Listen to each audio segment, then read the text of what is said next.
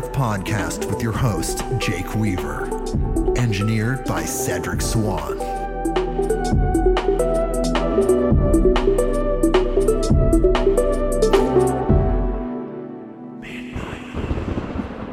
Hey everybody, we are back with another episode of Midnight on Earth.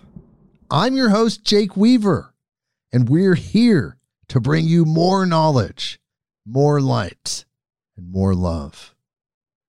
Yet again, we have an incredible guest. I don't know which guest is better than the other. I think they're all equal in their own way. We have another incredible guest. Her name is Gates McKibbin.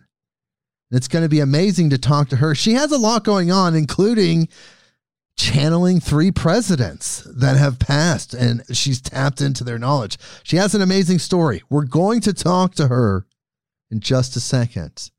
But first, I need you to do something for me. Go to bluecobracbd.com. That is bluecobracbd.com. And there you will find Blue Cobra CBD oil, the highest quality CBD oil on the planet. Period. There's nothing else like it. I say it every week and I'll tell you again, there's nothing else like it. And that is because of the extraction method. How the CBD is extracted from the hemp flower and put into the oil. It is a proprietary method known as the HIT extraction method. It was developed by a man named Howard Hitt, and it contains no chemicals, no solvents, no gases, nothing unnatural was used to create this product. The CBD, that hemp, is 100% organic, Oregon-grown hemp. The product is 100% organic. It's small batch, family-owned business. Howard is 76 years old. Incredible person. This product, it's amazing. It's unlike any other CBD product out there. And that is because of that extraction method. There's 3 styles. There is the maximum strength King Cobra, regular strength Little King Cobra, and Wild Thing CBD for pets. Because, like I have said before, we want our pets to have the highest quality medicine out there, period. And we have a discount code. And that discount code is Big H. It's BIG and the letter H, and that will get you free shipping on any order in the continental 48 United States. And there is a money back guarantee. So if you don't like the product, you get to keep the product, keep your money, you get your money back. And if you had to pay shipping, you get that back as well. It's a win-win situation. Try this out. There's nothing to lose at all. You could try it. If you don't like it, you get your money back. No one has ever used this guarantee, but it exists. And of course, Howard is available at his website, bluecobracbd.com. You can talk to him, ask him any questions you want to about his wonderful proprietary product. So everyone, please go check it out. There really isn't anything out there in this medicinal world that rivals this. In the CBD world, there's nothing that can even come close. There's nothing else like it. bluecobracbd.com. That is bluecobracbd.com. And when you're done with that, follow me on Instagram at midnight_on_earth. That is the address. You can follow us there.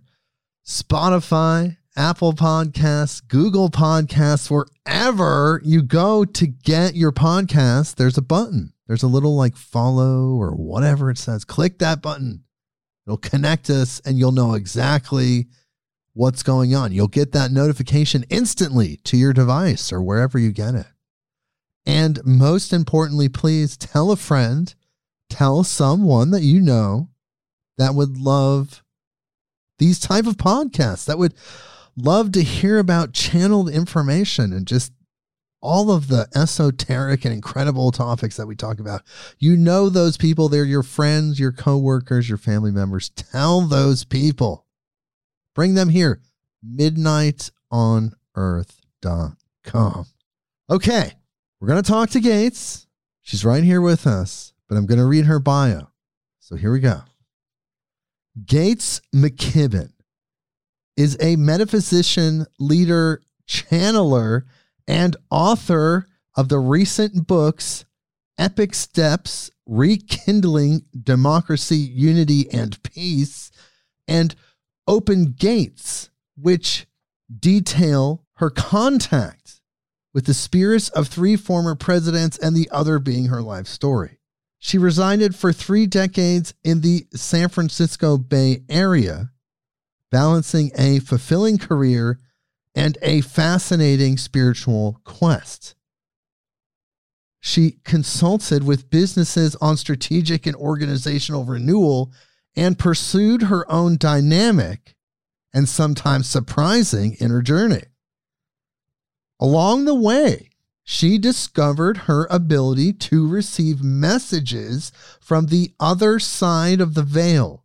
What began as daily journal entries providing personal guidance ended up being published as a 7-volume series addressing topics ranging from the life of the soul to direct experience of the divine.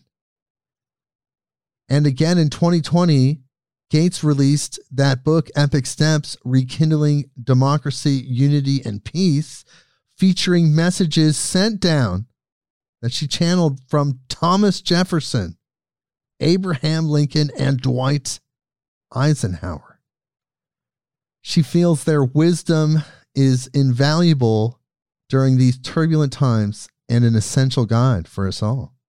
And in 2021, Gates published the Love, Hope, Give series, 4 novels about reincarnation and the enduring power of love across lifetimes. That sounds so cool. And of course, her most recent book that we talked about, Open Gates, it was published in 2022, Open Gates, Recollections of a Mystic. And it's the story of her ordinary, extraordinary life. I would say extraordinary. And she's here with us now. Gates, thank you so much for joining us. I'm just so pleased to be here. Thank you for the invitation. I love what you're doing. I love your energy. And I love what you're bringing to the table with these books. They're incredible. I've read these books that you released, and it's just mind-blowing information. But it all started with something else that was pretty amazing and strange in its own way, an NDE. You had a near-death experience that kind of triggered everything, your spiritual life. Can you talk about that a little bit? Absolutely. I agree with you. Everything emanates from that experience that I had when I was 16. Yes. And I was not actually physically near death. So you can't say that my heart stopped and some of the other ways that one might define near death. But I did have a near death experience, meaning that I fell down a steep cliff, and along the way, my consciousness rose above my physical body. I was watching my body careening down this hill, being very objective about it. I thought, oh, I must have had a concussion. And then, no, I think I died. And at that realization that I had died, my spirit began flying at an unfathomable speed toward the light. And I was moving, I was going home. I was joyfully returning into the arms of divine love. And I had no thought about my family, anyone I was leaving behind. I just was so gratified. I didn't even have a life that was difficult. It was a wonderful life, but I was gratified to have left it behind and be going home. Just at that moment, I was about to be received by the divine my spirit snapped back into my physical body and at the bottom of this precipice. And my first thought was, oh, darn, I didn't die after all. And then again, oh, darn, I didn't die. Of course, you can imagine what that experience would do to one's sense of what a lifetime is all about, what spirit is all about, and what home is. And from then on, I have been a seeker in with the idea that I've always felt there was something more for me to explore and understand beyond some of the traditional parameters of dogma. Just kind of like mainstream thinking, just mainstream consciousness. You had an out-of-body experience, a near-death experience. You were going towards the light. Something happened with you spiritually there. And I just want to clarify for people that the accident happened because you fell down a hill. You were hiking with your father, if I remember correctly, and you just kind of fell. You stepped wrong and off the cliff you went. I fell. I believe that it all happened, that I built that experience into the blueprint of this lifetime. Definitely. At that age, at 16, when I had never thought about death, it wasn't something that even had happened in my family. And so there I was, old enough to be aware of what I had experienced, but not so old that I would slam the door in the face of it. I kept that experience in my heart and in my memory. I didn't tell anyone about it because it seemed so preposterous. I thought no one would believe me. So I kept it private, but it always was my own private reality. And it became the talisman for my life. It became the benchmark around which I understood everything that was going on. Wow. It's really powerful because you were there. You experienced the divine light. You talk about the power of direct experience. You had it. I mean, that's it. And then you come back into this dimension. And then you also have to process the fact that you're a teenager. And then you're like, wait, there's other dimensions. Wait, I was going towards God. And then I'm sure it was a lot of information at the time to really just digest all of that growth. It was. And I also had to be careful because I was going to church, a Presbyterian church, with my family every Sunday. And I would sit there squirming, listening to all of this talk about sin and how Jesus died for our sins. And I absolutely believe Jesus was an extraordinary prophet and, yes. A messenger of impeccable divine wisdom. But some of the messages that have been that are being communicated, I just couldn't. I couldn't accept.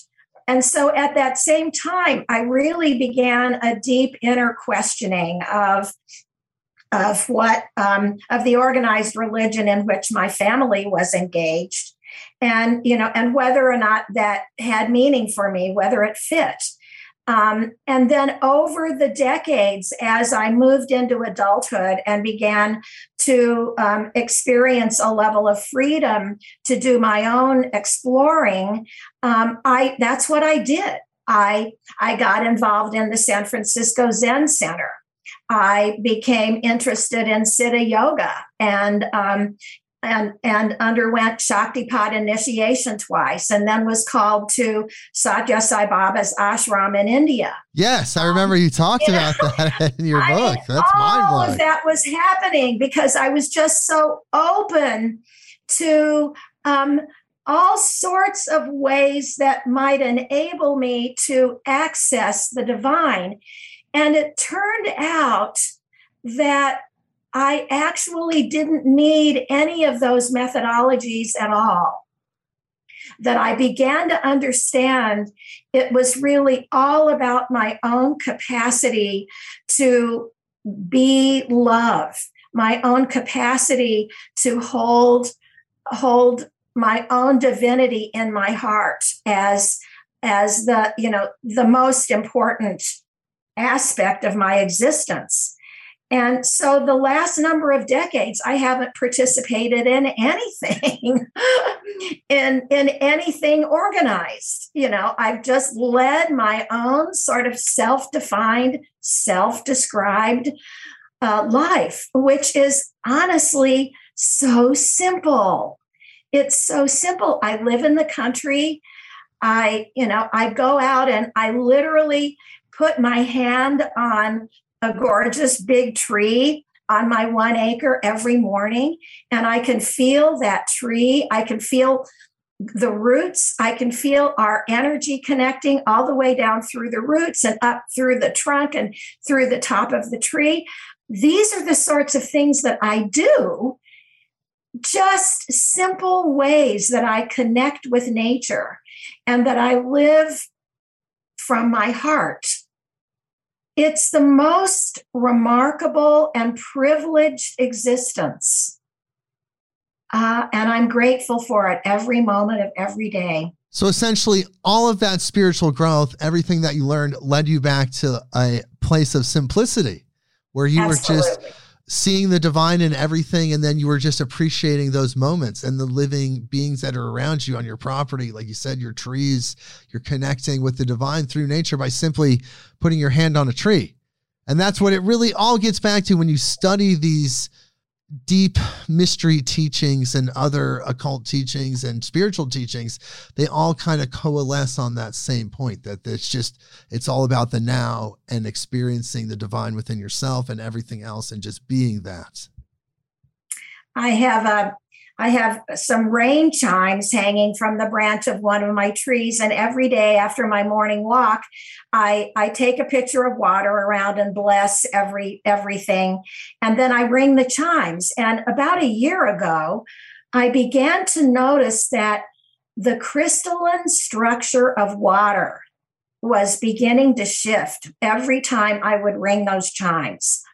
And I sensed, because I've got a well and a holding tank, the water is changing. And then it began to jump out of my faucets with this great joy, with exuberance. The water change.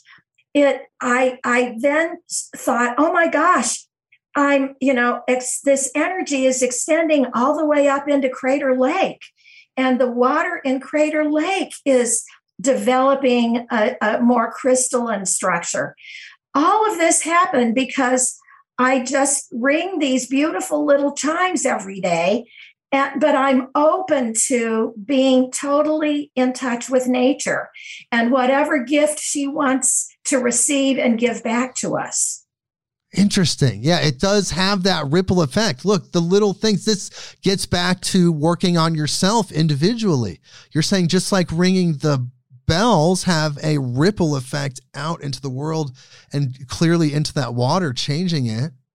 So do the actions that we do, like the simple things that we do that develop ourselves have these ripple effects. That's why it's so important. We talk about this a lot, actually, personal development. It's so important to develop ourselves spiritually and just emotionally and just mentally as well, intellectually, to have that balance in order to just be that. There is so much joy. I tell these stories, I hope not out of ego, but just to give examples of when I say I lead a simple little life, that's my simple little life. And there is so much joy in it. And it's not like I'm trying to manifest anything or make anything happen or control anything. It's just, I'm guided to do this. And so I do it. And then over time, I realize what's happening as a result. And so I think that if I have a message, one that, that really is meaningful for me is absolutely, anyone who's listening to us and is a seeker, be the seeker and allow yourself to be guided wherever you choose to explore. Because there is no one right path, and there is no, there are many messages that are on track, but also honor the fact that you don't have to keep on keeping on with your spiritual journey. That if it's not leading you back into your heart, if it's not leading you back into joy, into something that you can share abundantly and effortlessly with all that is, then maybe a little bit of simplification or recalibration wouldn't be a bad idea. That's incredible advice. I mean, there is that keep it simple kind of formula that you could apply to anything. But okay, so as your life progressed, so you get this training, your dad graduates this dimension. He lived his life. God bless him. He graduated. He moved on to the higher dimensions, and he started to contact you. Now, this was kind of your next big set of experiences since the near-death experience. Is that correct? I mean, you had your trainings, you had your other experiences, but this was like your next kind of bridge into the paranormal, you could say. Yes. And it also was a moment in my life when I was challenged to take a huge leap of faith. I had been working in the corporate world. I had been stressed out and became very sick with pneumonia that I couldn't get over. And finally, my doctor said, you can get your health back or you can keep your job, but you can't have both. Which will it be? I quit my job so that I could become healthy again, and threw myself into financial insecurity. I didn't have any idea what my future would be like. I didn't have my career had suddenly stopped. And at that precise moment, I started with the morning pages, Julia Cameron's morning pages. I thought, well, I can at least keep a journal, and maybe that I can write my way through this trauma. And the very first day that I opened my journal, my dad, who had died a number of years earlier and had been around energetically, I could feel whenever he was near me, I would burst into tears. He has very specific energy. He appeared and started sending me messages that I wrote in my journal. Over the course of the next year and a half, I wrote messages that got me through the difficulties I was experiencing and helped me establish a new footing, both in terms of my professional career, but also my spirituality. I became very comfortable writing his messages. It was clear nothing that I was writing was coming from my brain. But one day he stopped me in my tracks. He said, you've been thinking of these as private journals, and yes, they have been private, and yes, they've helped you, but I think you need to go public with them. I think they need to be published. They could help a lot of other people. My first reaction was absolutely not. There is no way. I was starting a business consulting practice. I'm just getting my consulting practice on track. You want me to go to my corporate clients and maintain my credibility while I'm simultaneously publishing books of channeled material? And it was like, yeah, I think that's what you ought to do. Kicking and screaming and with a lot of self-doubt, I did just that. I ended up publishing 7 volumes on different topics that, as it turned out, his messages, I was able to, pull them together in different themes. I published those both to get the messages out into the world, but also because I needed to challenge my own capacity to believe that everything is in perfect divine order. Okay. And to do that, you've got to surrender and you've got to give up the need to control. You've got to surrender to be of service to the divine. And I wasn't used to that, really. I was so good at being willful. I can really be successful with my willfulness. I mean, it has served me well all my life. And now I'm being asked to jeopardize my career to make these messages public. Well, I did. And it turned out that probably because I was living in the San Francisco Bay Area, publishing those books wasn't as controversial as I thought it would be. I didn't lose any clients over it. And I did, in the end, feel so gratified that I had decided to share the messages, because the books do contain remarkable wisdom from the other side of the veil. Nothing that I ever thought up. People say to me, well, didn't you, why do you say that if these aren't your words? Why are you saying they're not your thoughts? I can tell you right now, I'm not that wise. None of that, nothing in those books came from my left brain or from my experience. So yeah, that was another step in the path that I followed in my life, and one that I'm very grateful to have had the opportunity to pursue, including the opportunity to face all the challenges that arose in the process. Well, you had to believe in yourself. First, you had to honor the experience you were having with your father, and then also honor the information that was coming through, because like you said, it's clearly coming from another dimension. It's high frequency information. You're just like a circuit, a conduit for it. And there's so many other people like this, like that do this type of channeling. So it's, at this point, to me, it feels natural and normal. It's interesting how our corporate and our three-dimensional paradigm works, to where if you have this incredible, great job, you might lose it if you have a spiritual component to your life. It's kind of interesting how we exist that way as humans. But as you said, you were in San Francisco, so it didn't affect you too much, thankfully.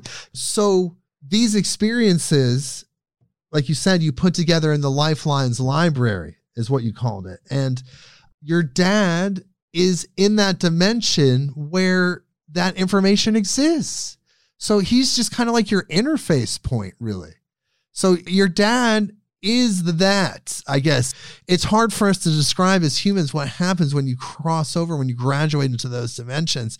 But somehow in his selfness, he's still your dad. That energy still exists. He's connected more to that infinite information. Yes, and it's such a love-based connection, I must say, because he when I was living in San Francisco, he would turn the light on in my living room. The name of my first book is The Light in the Living Room, because he would turn the light on.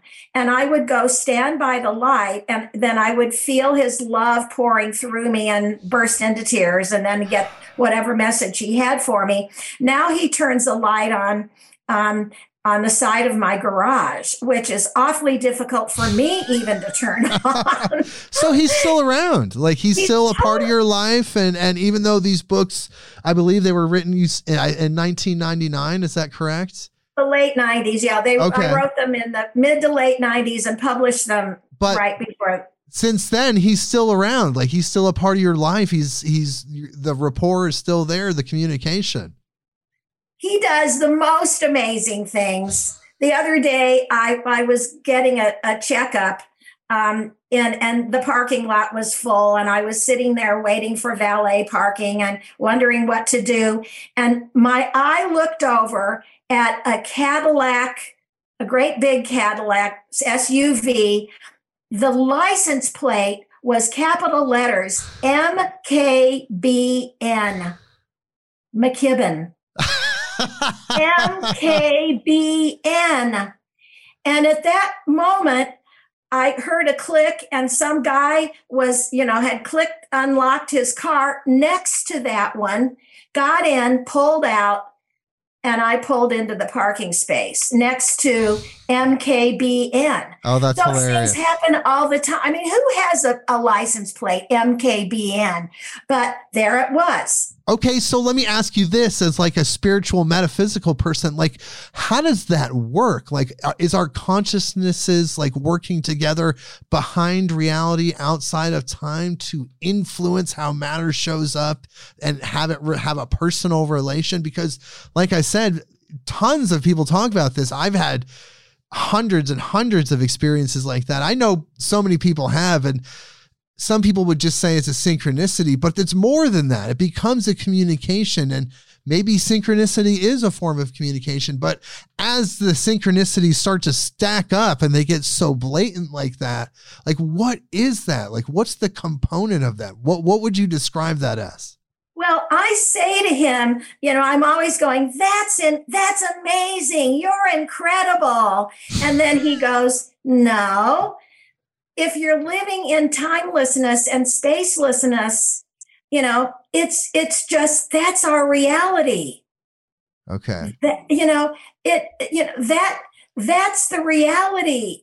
Once we decouple from what we perceive to be the limitations of the material world, any of this, it's just like breathing, it's just, so, I'm grateful for each of those because they're fun, and they also are, manifestations of his love on the earth plane. Yes. And very affirming. But I still have that sense of, oh my gosh, how did you do that?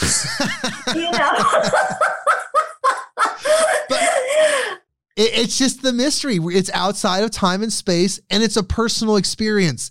And that's something that we, again, talk about on this show, is that the divine, the completeness, if you can say that in a human sense, the completeness of the divine is with you at every second, with every thought. Wherever you go in your brain, it's there with you. It knows what you want, your goals. Like, that's how infinite the divine is, that it can show up like that for every living being. Absolutely true. I love how you just said that. That's actually all we need to know. Yeah. That's all we need to know. Okay, so then you're open to channeling now. So you're talking to your father. Some other people start to talk to you, right? When did that start happening? The summer of 2001. Okay. I was in my condo, and I got this message: pick up a pad of paper and a pen, and I did, and then it was, this is Thomas Jefferson. And I thought, oh, no, I'm making this up. No, this is Thomas Jefferson. I have messages to dictate. And I was really intimidated by that because I was very comfortable with Dad, but Thomas Jefferson? So, but I thought, okay, I'll see what I can do. It took a little bit. I had to just get over my fear. Took a little bit to transcend that, but pretty soon we connected well, and I wrote his messages in the course of a few weeks. When I was done, and I did trust that they were from him. I'm not a student of history, and so I hadn't had any thoughts around conscious thoughts around anything that he was sending down. And then Abraham Lincoln appeared and said he had messages. The experience of bringing those down was very different because he had such a difficult presidency, and he's such a heart. He lives from his heart. So the messages, it's like I was writing them, but my heart was aching while I was writing them. When I finished his messages, it was September 9th, 2001. And Eisenhower popped in immediately. It was a Saturday night. And he said, okay, I'm ready. And I said, I'm not. I'm exhausted. I need a good night's sleep. He said, okay, I'm ready in the morning. So the next morning, I started writing his messages. He was so clear, organized, precise, easy to work with. And then I had client work on September 11th, 2001. I don't have a TV. I don't listen to the radio. I had no idea what had happened. Went to do my client work and was told, don't you know what occurred in New York? And I said, no. And it was, well, the World Trade Center was attacked. Oh my God. So I took the bus back home. I was walking down the hallway in my building, and Eisenhower said, now you see why I insisted on getting started right away. And I completed his messages at midnight the day of September 11th, 2001.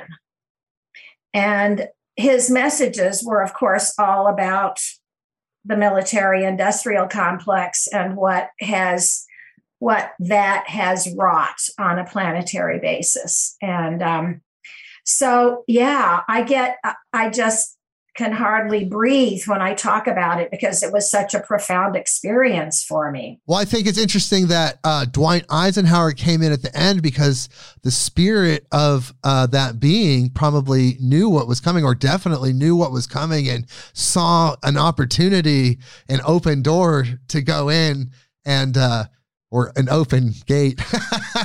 Sorry. Open gate. I couldn't resist. I'm sorry. I know it's even the title of your book, but saw that an opportunity and went in. But I do want to ask you this question, though, to back you up a little bit. How internally would you describe being able to distinguish between each energy of each president? Like, what are the characteristics, the feelings? Like, how did you know? And when was the point where you were like feeling it, you were understanding it and kind of, resonating with the energy, and then you were fully able to distinguish that it was Thomas Jefferson or Abe Lincoln or Dwight Eisenhower? Like, how did you do that? That's a good question. First of all, when I'm guided to be a scribe for spirit, I unplug my left brain. So I absolutely have the intention of not having a rational thought, not editing what's coming through, not questioning anything. It's just like I'm clairaudient, so I hear, or I know the words that are being sent through me, and I just allow my hand to write them. It's like taking dictation. And as that happens, then it's interesting, and I love this question because each of these spirits actually does have a different personality. Right. Thomas Jefferson, a visionary. I just kept feeling like he was floating so far above me that, I was hoping I didn't lose the connection because he's just so there, in the higher frequencies. His capacity to recognize the extraordinary divinity that we all embody. And when he and the founding fathers developed the parameters for the Constitution, it was all based on an affirmation of our individual divinity, and then defining how can we come together as a collective in a way that supports each individual's growth toward, as a human being and as the divine, and also creates a context for the collective to thrive. in that context of divinity. And so, his energy, I mean, if you can imagine someone channeling those messages, it's just like it was from out there. And I felt that I had to just really reach to be able to connect with him, but it was possible. And we did it. When Lincoln came in, it's just like he came right into my heart, just right there. And so that process, I just felt it was all being dictated through my heart.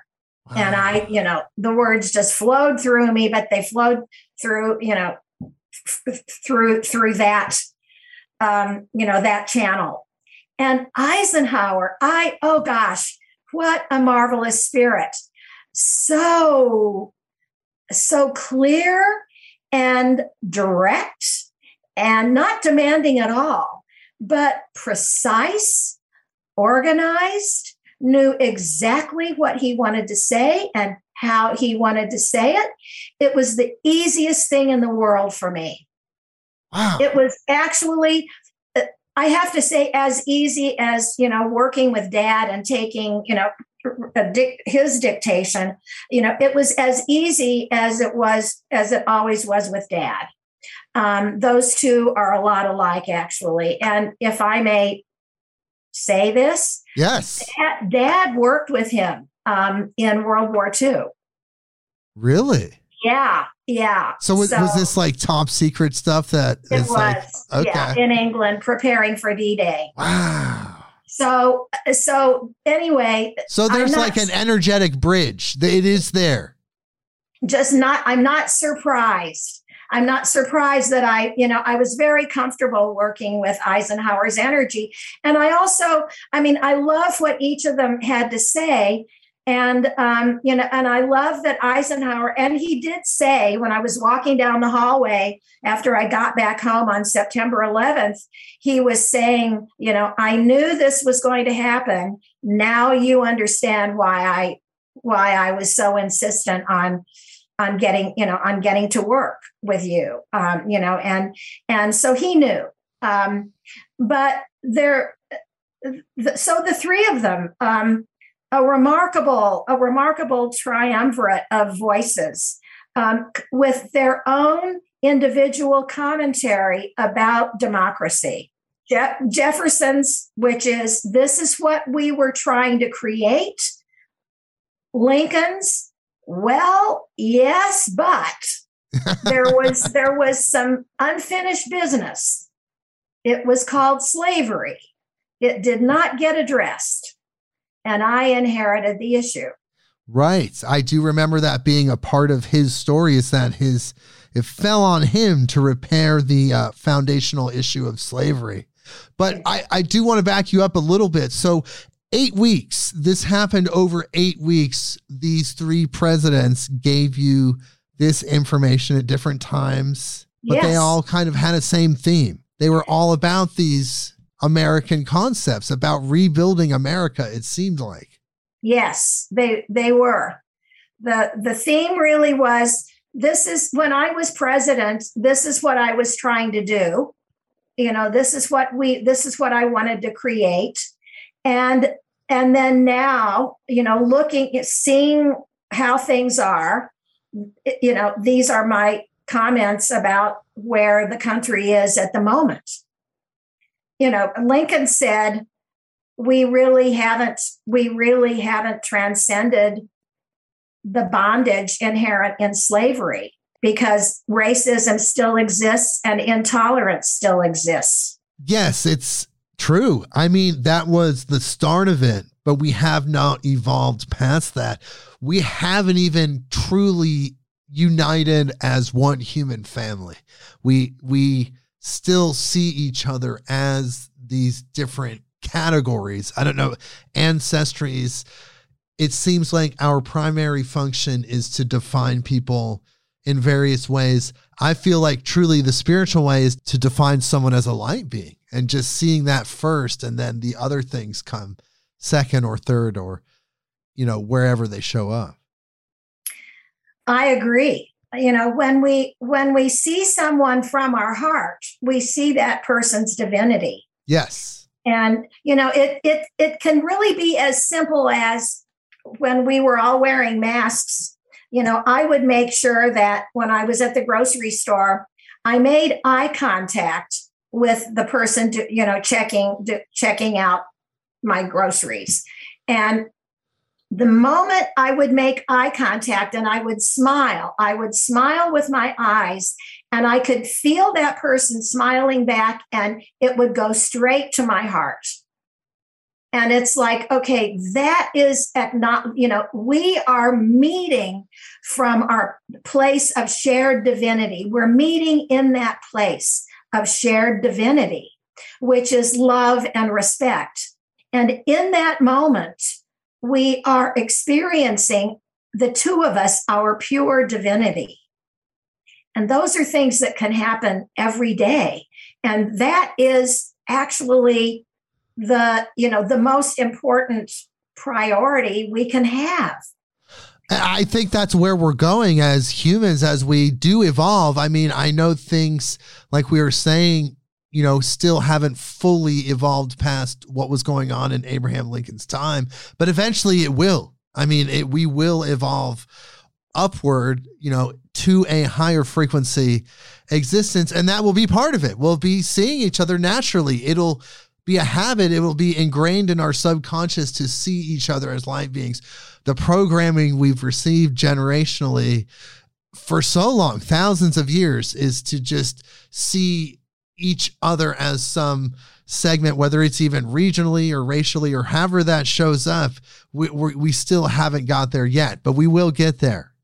I agree. That we still haven't transcended, as Abraham Lincoln said, the us versus them paradigm. Yeah. And he also, his focus was on preserving the Union, because he felt deeply that what Thomas Jefferson and the founding fathers created was so precious that maintaining the Union, keeping the United States from splitting into two, was an imperative. And the Union did survive, but it survived in a kind of imperiled, compromised way, and those compromises still exist. And he was compassionate, like you talked about in your book, how he wanted to give money to the southern states after the Civil War ended to help them, while other government officials were saying, no, we shouldn't do that. Forget them. They just tried to kill us. Why would we give them money? And he had the compassion. He saw the Civil War as a natural outgrowth of two very different cultures that had grown out of the original founding of this country, like two different branches of a family tree. The northern culture, the northern economy, was more industrial and focused on larger cities, and the southern economy was agrarian and focused on slavery, based on slavery, basically. And the two were absolutely incompatible. And by the mid 1800s, it was clear they were incompatible. But he never saw the South as the enemy of the North. He simply saw them as two different parts of a family that were in disagreement. So how can we, he knew that the war had to be won, but then once it was won, how do we bring these family members back into the fold in a way that they can lead abundant lives, with us? Essentially, his perspective was, once the war was over, they were Americans again, instantly. Yes, exactly. Okay. Wow. But he was assassinated, and unfortunately, that didn't happen. That didn't carry over, did it? No. Oh my God. Okay, so tell me though, Thomas Jefferson, he was a Freemason. The Constitution Do you feel like it's a magical document? What does Thomas Jefferson's involvement in that create? I think that it is a document that emanates a very high frequency. I think that it is divinely inspired for sure. And I think that there is an alchemy that is possible with this document. And the alchemy is, can we align our choices and our lives with the divinity that the founding fathers saw in each of us? Can we live individually and collectively in a way that honors that divinity that they saw as the foundation for the self-government they defined? It's not just about self-government. It's about how do we come together from our highest capacity to reach our own individual fullest potential and the potential of all of us together. And, that's what self-government should be all about. Should be the focus of it. That's how we can honor it. The alchemy then is, if we can live according to those higher frequencies and principles, then we transmute some of the lower consciousness that can come up in society in the form of intolerance and hatred and judging and all of that. We can transmute that into goodwill and generosity in the context of the collective. And that then is the alchemy. I don't think that we really are doing a very good job, honestly, of honoring the wisdom and the vision of the founding fathers. The equality, treating everyone as one, as completely equal, has not shown up fully yet. We're not seeing that yet in America.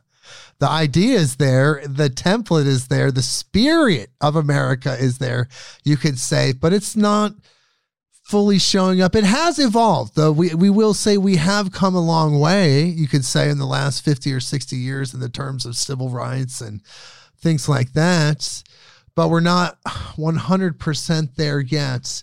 Jefferson, in Epic Steps, Jefferson makes a really interesting point about how the fundamental tension in a democracy is the tension between freedom and equality.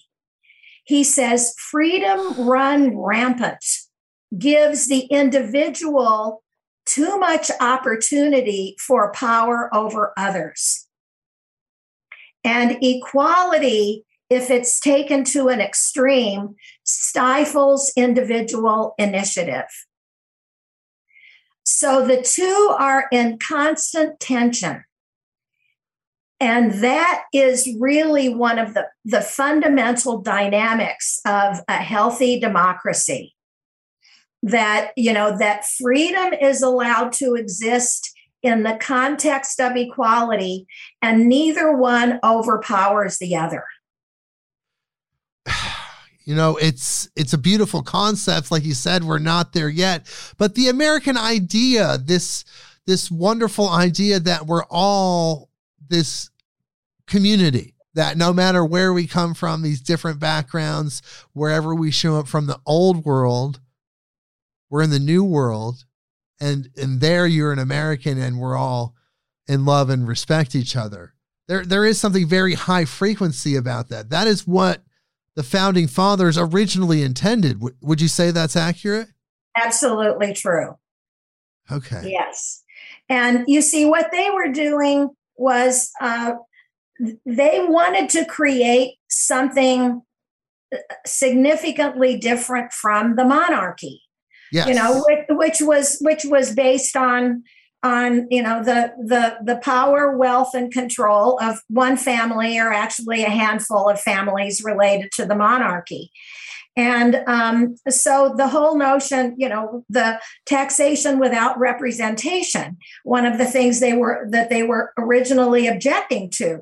You're taxing us, but we have no representation in terms of how we're being governed. So how can you tax us? That's wrong. And so they wanted to create something that was a very different form of how to create a society. How do you create a society that is not a monarchy? That's the opposite of a monarchy, that really is rooted in individual responsibility for self-government and for the effective health and functioning of the collective. Yes, this really was the first time in Earth's history, at least that we know, that a nation was formed without a dictatorship and without a monarchy that was truly self-governed for the people, by the people. That was the idea. And I love that the presidents sent down these messages when they did, and that the moment came when I realized that they needed to be shared with the world. And I'm grateful that I was able to do that, because the three of them together, I think, enable us to take a look at who we are in this democracy. And are we being as responsible as we could be? Jefferson says, freedoms come with concomitant responsibilities. Definitely. It's not just that we want all of these freedoms and all this liberty, and then we don't need to give back or be concerned about being involved in any of it. And so I think each of us has an opportunity to ask ourselves, how involved am I? And can I have more of a voice? Do I want to take action? Is there some issue or area in which I can take action? Can I volunteer? Is there something I can do to make our community stronger? Whatever we can do to participate is always beneficial to a democracy. I would say, at the very least, even just vote. Please vote. Like, some people, millions of people don't even vote, and that blows my mind. It's one of the greatest sacred gifts we have as Americans, to make a choice for ourselves. I agree. So Dwight Eisenhower, what are some of the things that he said specifically that we could talk about? He had a very interesting perspective, which was, before World War II, the United States was 19th in the world in terms of its military capacity. Interesting. 19th. During World War II, when we got involved, as everyone knows, there was a massive escalation of military capability. And the Department of Defense grew exponentially, as did corporate America supporting the military. When World War II was over, neither the military nor corporate contractors, military contractors, wanted to give up the power and massive financial infusions they had gotten during World War II. So what had to happen? Well, we needed an enemy. Ugh. Because if we have an enemy, then of course we have to keep escalating. And so there was this ethic that was established in the 1950s of mutually assured destruction between the United States and Russia. Isn't that wonderful, as humans, this strange planet that this is happening? But go ahead, I'm sorry. Mutually assured destruction. So if they're developing these armaments, then we have to develop armaments that are even better than those. And then we develop those, and then they have to. And you can see it's a self-reinforcing cycle that kept the Department of Defense loaded with money, and they still are having extraordinary amounts of money thrown at them. And defense contractors massive profitability. Dwight Eisenhower warned us about that at the end of his presidency, and nothing was done about it. I think it was too late at that point. I think that once the money, the energy behind that money was spiraling and turning, there was no way to stop the momentum of that, because if you think about money as like just energy, it was this steamrolling, spiraling, never-ending source of energy that just kind of perpetuated itself.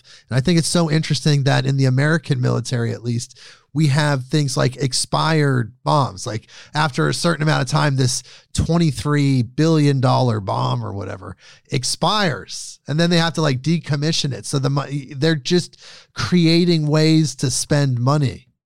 It's awful. Well, he says at the end of his message that we have no option but to pursue world peace. Yes. There is no alternative but that. And he says if we don't do it, it's not a possibility, it's a given that there will be something disastrous happening in the future. So we have to pursue world peace based on total disarmament. That is a high frequency existence. If we're truly going to evolve into another octave, into this higher octave as humans, this different bandwidth of existence, we're not going to be stockpiling weapons just in case one part of humanity decides to attack the other. No, we're living together as one. That's the true united earth. It's interesting, but it gets money to people. It created jobs for people. All of those people activate some sort of survival mechanism, some sort of manifestation ability to co-create that reality where the military complex is existing. It's all very strange. It is. It's also very real. And so the other thing Eisenhower says is we can decommission a bomb with our prayers. That we have the ability to shift the trajectory that we are on if we choose to make that an imperative of our lives. And, that sounds really preposterous, but if enough of us living in the high frequencies refuse to acknowledge the incredibly destructive power of all of these mechanisms that have been built, and choose to, with our divine intention, decommission them, we can do it. I absolutely agree, because I think that as you develop yourself spiritually, and we can get into the dynamics of metaphysics and how that all is constructed. But I think that once you are activated, you become like this core reality builder, where at the end of the day, there's a layer where it is just your reality. It's just you and God, and everything else is an illusion. But that's just one layer. In the three-dimensional layer, it's another layer where we reside in. Mostly it's different, but as you get a hold of these abilities, you become that core reality builder. So if you have that frequency, we can decommission those bombs. We can decommission the hearts of people across the globe that are hardened, that are war driven. We can do that. We can actually do that. We can raise the frequency of reality itself by changing our personal frequency. Because like I said, you become a more powerful person. You're interacting with that co-creative experience in a more dynamic, a more powerful way. Mm-hmm. I love it. I love how you take our conversation and then summarize it so beautifully. Well done, Jake. Well, I love talking with you, and that happens with the best people. I have to have a really good flow with people for the magic to happen. That's the magic of these podcasts. That's why we have listeners in 145 countries that come every week, thousands of listeners from around the world that come every week, because of that magic that happens when two similar frequency people match up and they connect. And then we talk about divine things. I'm not a religious person, but there's even somewhere in the Bible, it talks about when two people gather in the divine presence shows up. It's like that in these type of podcasts. It's two people talking about these incredible things. And then that energy shows up, that magic happens. Plus, with modern technology, these cameras, Zoom, the incredible audio, the fast internet, it really feels like you're right next to me.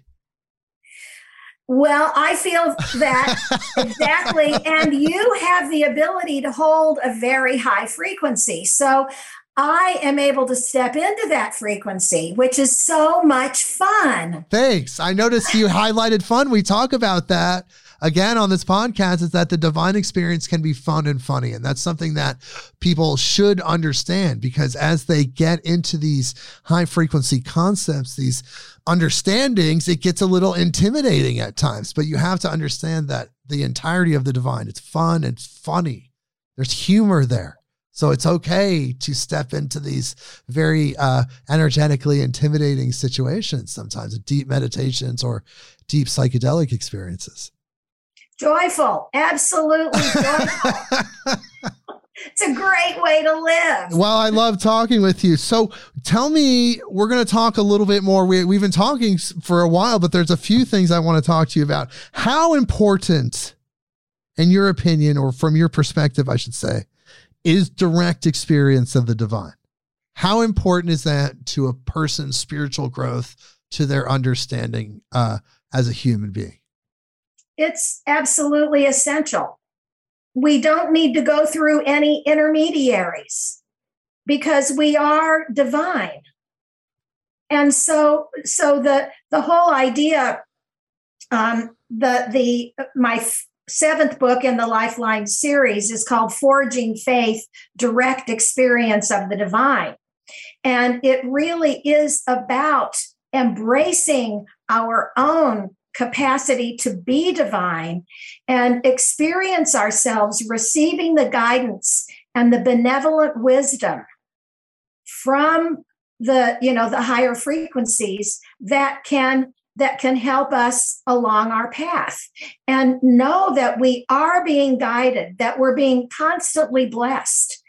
That experience of receiving it, and I don't have good words to describe it, but there is an inner knowing. Oh, yes, I just had a thought, or I just had an epiphany, or a quiet revelation. Oh, yes. Now I understand. Now I know what to do. And those experiences are direct experiences of divine guidance.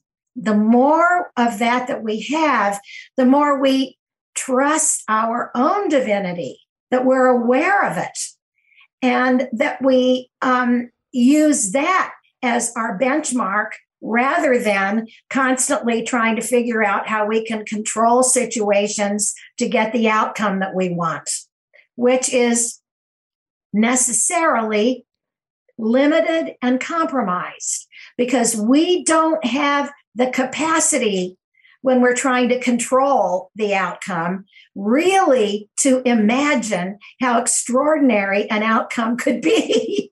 We limit the possible with our own desire to control. But when we open up to divine guidance, then the limitations fall away. And we step onto a path that is full of love and benevolence. It's probably the most foundational thing that you can have happen to you as a spiritual person, is that direct experience. And then when you tune into that, but this is what people talk about with angelic experiences. I mean, that is a direct experience. If they're interacting with these multidimensional beings, that can show up that way as well. Have you had any angelic experiences? No. I think my role in this lifetime is to be a scribe for spirit. And so I've developed my own capacity to live in the higher frequencies and align with the divine, so that I can bring down the messages from those frequencies in the purest way possible. And so I'm not saying that it won't happen, that I experience angelic presences, but I haven't had that specific experience. I will say, though, Jake, that the last 5 years I was living in California, I had a meditation group with 3 other women, and we met in my living room every Sunday night for 5 years. And I would grab a hand-carved crystal dorje from Tibet, and we would chat like regular people. Then, we'd sit down in the living room. I'd grab the dorje, we'd close our eyes, and I would start channeling verbally out loud guidance from spirit. And we would be guided through the center star in Orion's belt into the higher frequencies, where we would remain for probably half hour, 45 minutes. Each of us would be so far out there that we could, if there were an emergency, we couldn't move our bodies. But we always came back safely, and then we would share our experiences. And often when we were out, we would receive messages from divines, from different spirits. You could call them angelic messages, I suppose. We have recordings of all of those sessions. Oh my God. And I haven't gone over the recordings. But so I guess maybe in that regard, I can say I've had experience with angelic beings. Well, if there's spirits coming through, it's hard to say what an angel is. There's so many different definitions. I can't even really pinpoint it. I just think of it as a higher frequency vibrational being that could show up as a spirit as well. But you have been in contact with those beings. Oh yeah. For every Sunday night for 5 years. So one thing I wanted to bring up in regards to the presidents that I forgot to mention is that all 3 of those presidents, or at least Abraham Lincoln was about to be before he was assassinated, are Freemasons, or were Freemasons. What are your thoughts on the Freemasons mystery school and how it applied to the presidencies of each of those presidents during that time? Well, they absolutely tap into the Egyptian mystery school, and the Egyptian mystery school was really all about fully embracing our divine capacity as we are living in human embodiment. That was what the structure of the pyramids were all about. Starting with the grounding in the absolute, the one third dimensional structure that is the most perfectly grounded is the square. And so the base of the pyramid is a square. And then as you go up the sides of the pyramid to the apex, the vibrational frequency rises until you get to the point that actually there is an aspect of the apex that doesn't even exist in third dimensional reality. It's such a high frequency.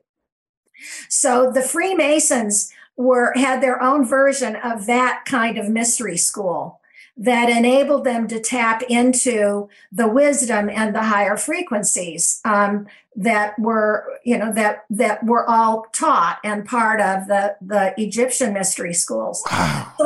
So I think that that they were absolutely, it's mind-blowing. All of that. Yes, they were. It's not random that they all came in together at that moment in U.S. history. Right. It's very divinely guided. The American story is divinely guided. Is America the template for a united Earth? Like, when we evolve as humans and we come together under love and we truly respect each other as humans, and we finally get to that high frequency existence where we choose to unite, is this experiment is what America accomplished, kind of the template, the self-governance? Is that the template for a united planet? I have two answers to that question. The first one is yes, and there is a whole lot of fine tuning that needs to be done based on no doubt where we are currently. Yes. But my second answer is that I think there really are two constitutions. One is the one that we see and that we read, and the other one is in another frequency that embodies all of the divine intention and wisdom and vision that really underscores and that informs the Constitution. And I think it is the one that's in the higher frequency that can bring us together as a planet.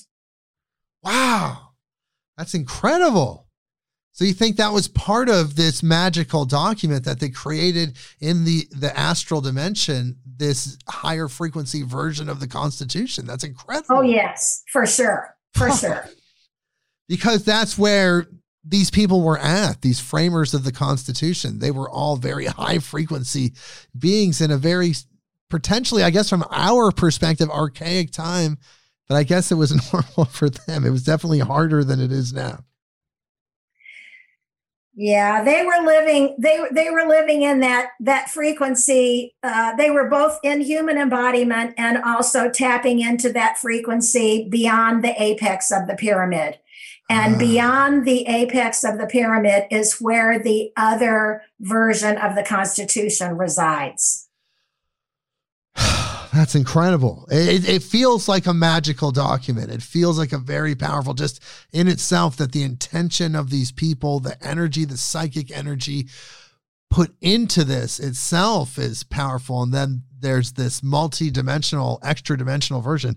It's all very mind-blowing. It's all very mind-blowing and very, it's just very telling of how strange our planet is. You know, we have these systems that we created, the energy and how reality manifests around our consciousness. It's all very strange. I'm sorry. Go ahead. I was about to bring up, a quick note about the United States' Pluto return. Oh, yes. Yes. I've heard about this. Another guest did bring this up. Yes. Tell me about this again. Pluto takes about 247 years to orbit the sun. And so human beings don't have a Pluto return in their astrological chart. We don't live that long. But the United States, starting on February 22nd, 2022, was the first exact moment of the U.S.'s Pluto return, meaning that Pluto was exactly where it was on July 4th, 1776 at 5:10 p.m. Oh, wow. And so we are now experiencing our Pluto return. We'll have this year and next year and a little bit into 2024. The opportunity with our Pluto return is to review what the founding fathers intended and ask ourselves, are we there? And if we're not, what needs to be realigned? If we want to move closer toward the vision that they had for our democracy, and if we don't want that vision, what would we rather have? What would we rather see? That's what's going on now. And the United States is going to be forced to do a lot of soul searching. It's already occurring. Yes. But we're going to have to do soul searching. If we don't, we're missing an opportunity to really take what the founding fathers tried to create with their grand experiment, where we have gotten off track, we're going to, if we don't do something in the next 2 years to pull ourselves back into alignment with their vision, we're missing the fundamental opportunity. I think we will. I really think, I'm an optimist. I'm an eternal optimist. I'm a Libra. So I really feel like we can move into that. I don't want to abandon the American experiment. There's so much good that came out of it.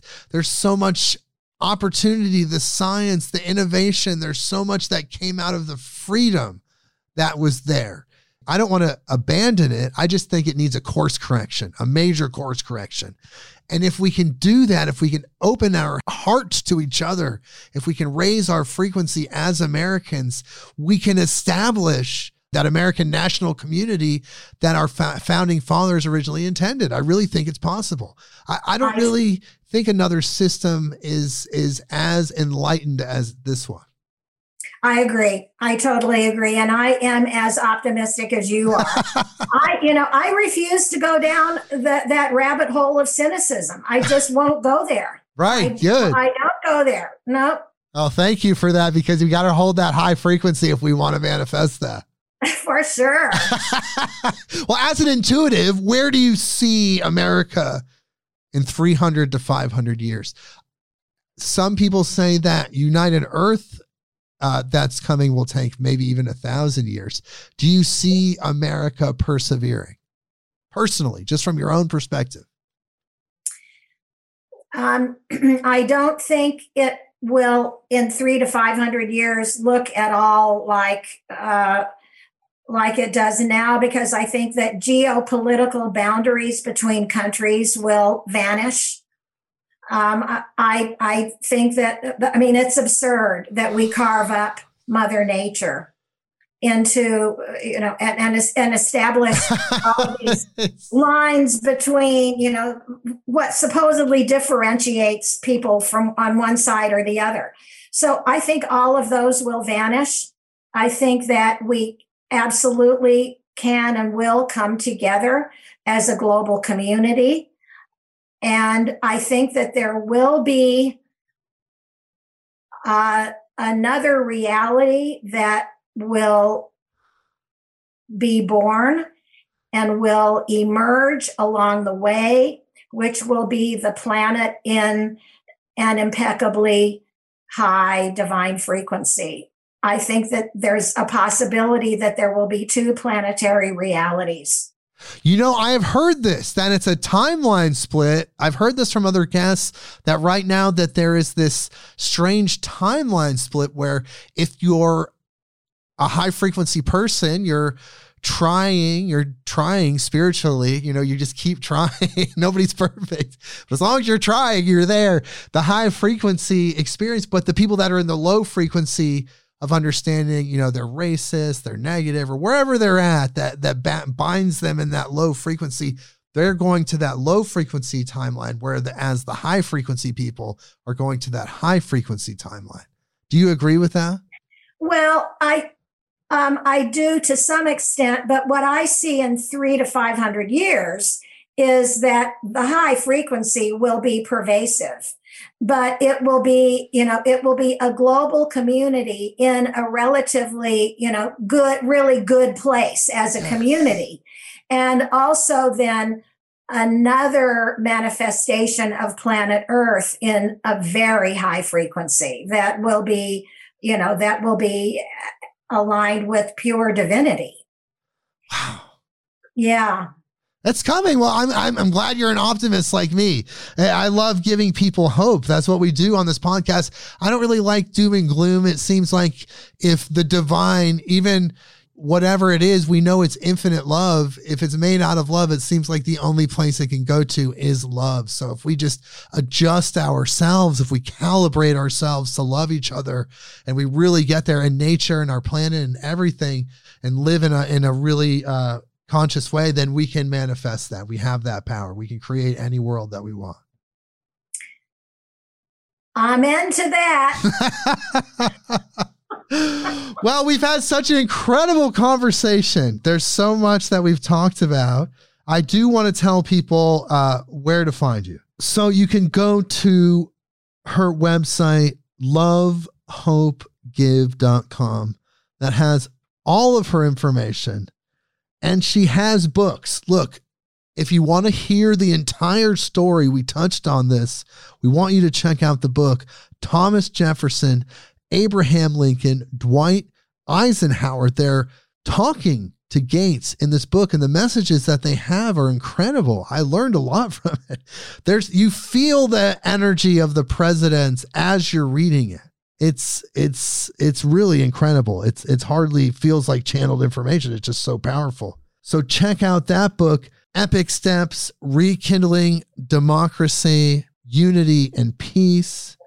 And then her most recent book, which is her life story, which is a great book. I highly recommend it. It was fun reading so many various steps in the journey. And then she awakens and so much happens. It's called Open Gates, Recollections of a Mystic.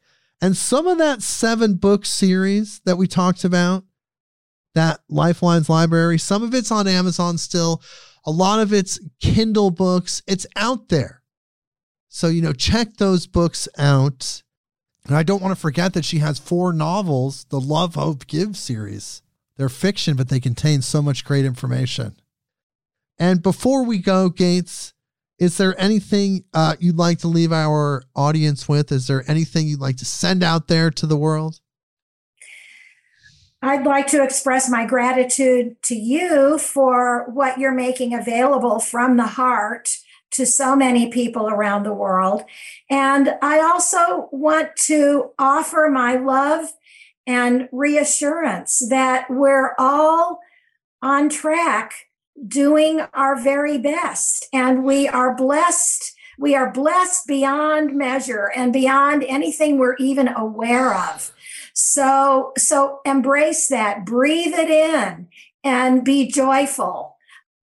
And I wish everyone well and send my heartfelt blessings to all. And also a great big hug. Well, thank you for being here, Gates. I deeply appreciate it. Thank you. I've loved this conversation. Oh, man. Oh, it's been incredible. Well, we'll have you back on, people. We'll have her back on. And Gates, please hold through the outro music. Everyone, we will see you next week. Midnight on Earth.